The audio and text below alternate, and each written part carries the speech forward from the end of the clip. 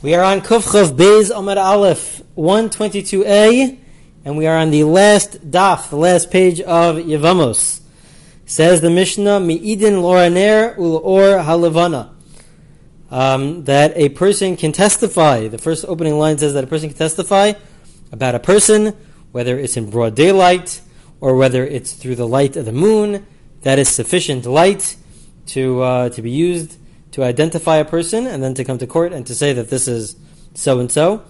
You are believed for that. Now continues the Mishnah. Umesian, now who can we trust and who can rely upon with regards to the testimony? Umesian al pi baskol. You are allowed to rely upon just a voice. If you hear somebody say, you don't know who said it, but you just hear somebody screaming, let's say from the hilltops, that so-and-so died, we believe you for that. The Gemara will try to discuss and figure out how do we know who's saying it? Maybe it's somebody who we wouldn't necessarily trust. So the Gemara will discuss all of that. But that's what the Mishnah says. Ma'isa be'echad shamar roshahar. There was a person who was standing on the hilltops. Va'amar, and he screamed, Ish ploni ben ploni b'makom ploni mace. He said, so-and-so, the son of so-and-so, who came from such and such a place, died. Halchu, they went to find him. So apparently it's not enough just to trust the testimony, but you have to try to go out of your way to find out who this is. So they did try to find him. V'lo matzu sham adam. And they couldn't find anybody there. They didn't find the person who made such a statement. Nevertheless, v'isiu es ishto. They allowed his wife to get remarried. We trusted that. That is viewed as sufficient evidence.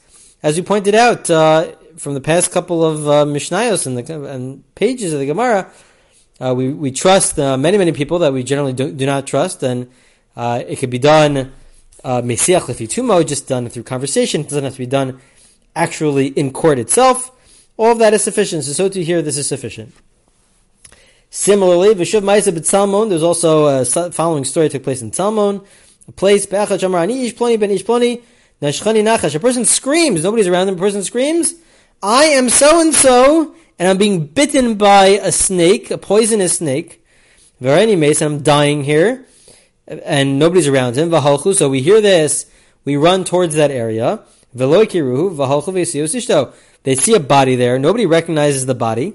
Can't recognize the body, but we will rely upon that voice that screams out and says, I am so-and-so. We connect the dots. We say, I am so-and-so who was bitten by a snake. We see the body on the floor. We cannot identify the body. We'll say, that was the person.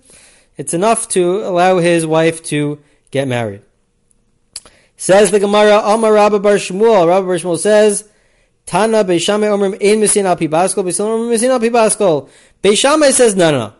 It doesn't work. It's not sufficient to have a baskol, to hear someone just scream that so-and-so died. We're concerned. There could be various concerns that maybe it's somebody who in general wouldn't be believed. Like we mentioned in the past, that there are 5 women who are so involved in the situation that they would potentially lie. And so therefore there's concern that maybe they're making up a lie. Maybe it's one of those 5 people. Maybe, as the Gemara is going to see, we'll see in a second, we'll say that maybe it's not really a person. Maybe it's what the Gemara referred to as a shade. It's some sort of demon-like creature that is not a person, and they're the ones who are saying it. And so therefore Beis Shammai says we don't trust them. Beis Hillel says no, we do. The author of the Mishnah is Beis Hillel. Beis Hillel says Omer Mesin Al Pi Baskol. We do get married based on some person just screaming it, even if we don't know who that person is.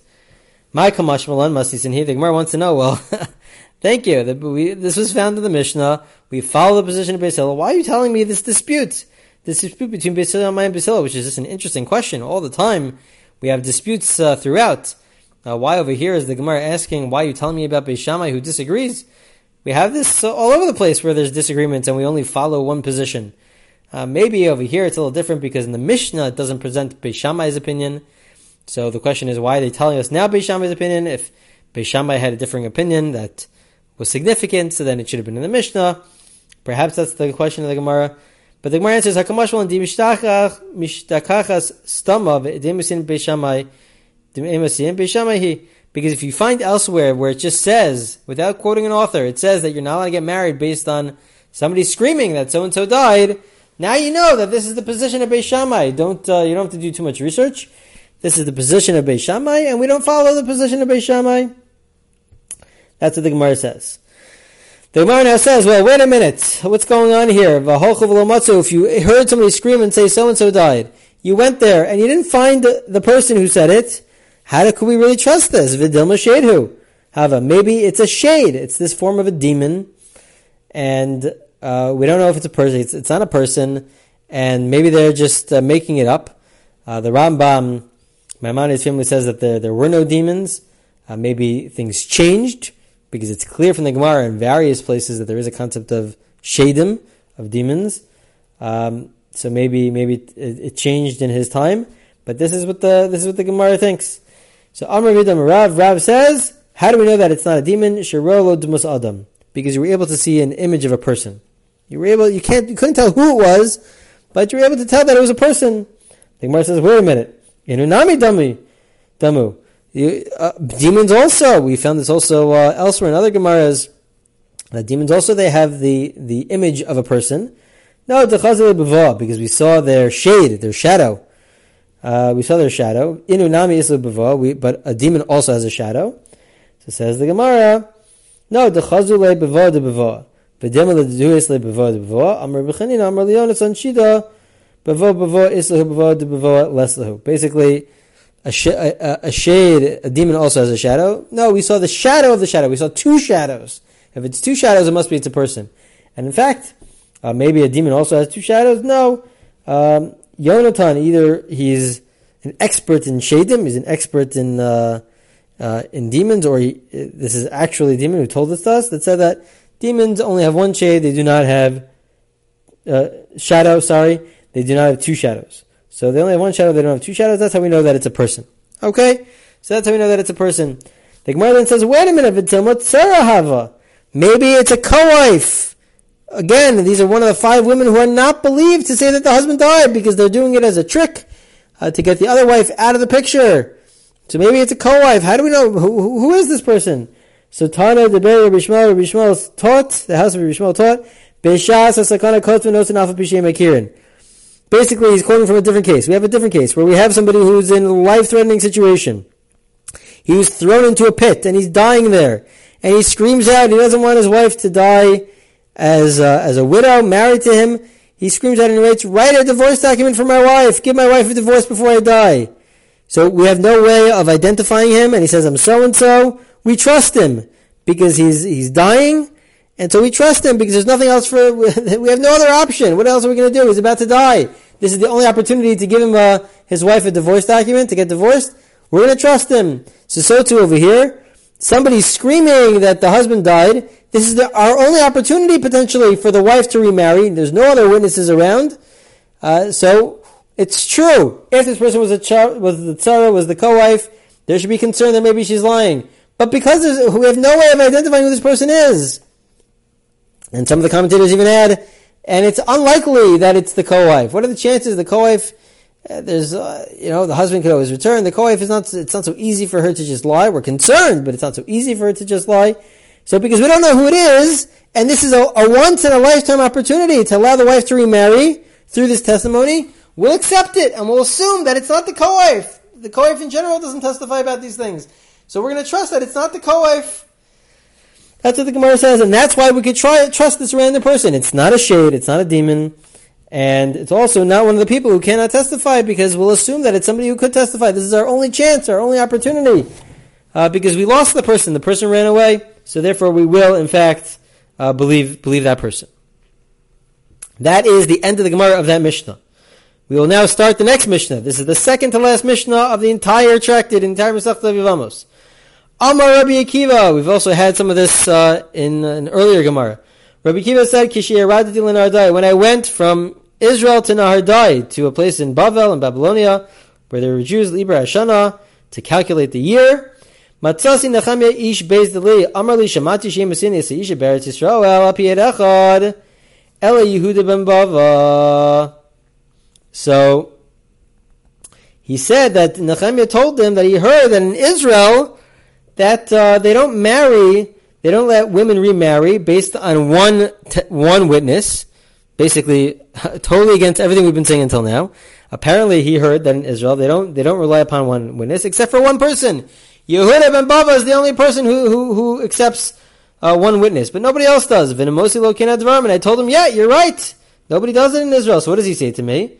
This person, Nehemiah, says, Amarli, Emar lahem mishmi, go tell them in my name. Atem yodim shamadina mishivash b'yagayasos. You should know, I can't travel to you. It's a time of war. I can't travel to you, but mekubulani mi Rabbi Gamliel azagin shemasina isha b'yedecha. But you should know, I heard from these elder Rabbi Gamliel that a woman could get married based on the testimony of one witness, like what we've been assuming until now. And Rabbi Kiva says, when I told this, Rabbi Kiva says, when I told what Nehemiah said in front of the younger Rabbi Gamliel, so when I told him, Samach l'dvarai, he was happy to hear this. V'amar matzanu chaver l'Rabbi Yehuda ben Bava. We found a friend for Rabbi Yehuda ben Bava. This is correct. And not only that, but he remembered, and we told him, Rabbi Gamliel, sheneragu arugim betal arza, v'yisir Rabbi Gamliel nisosayim api ed achad. Basically, he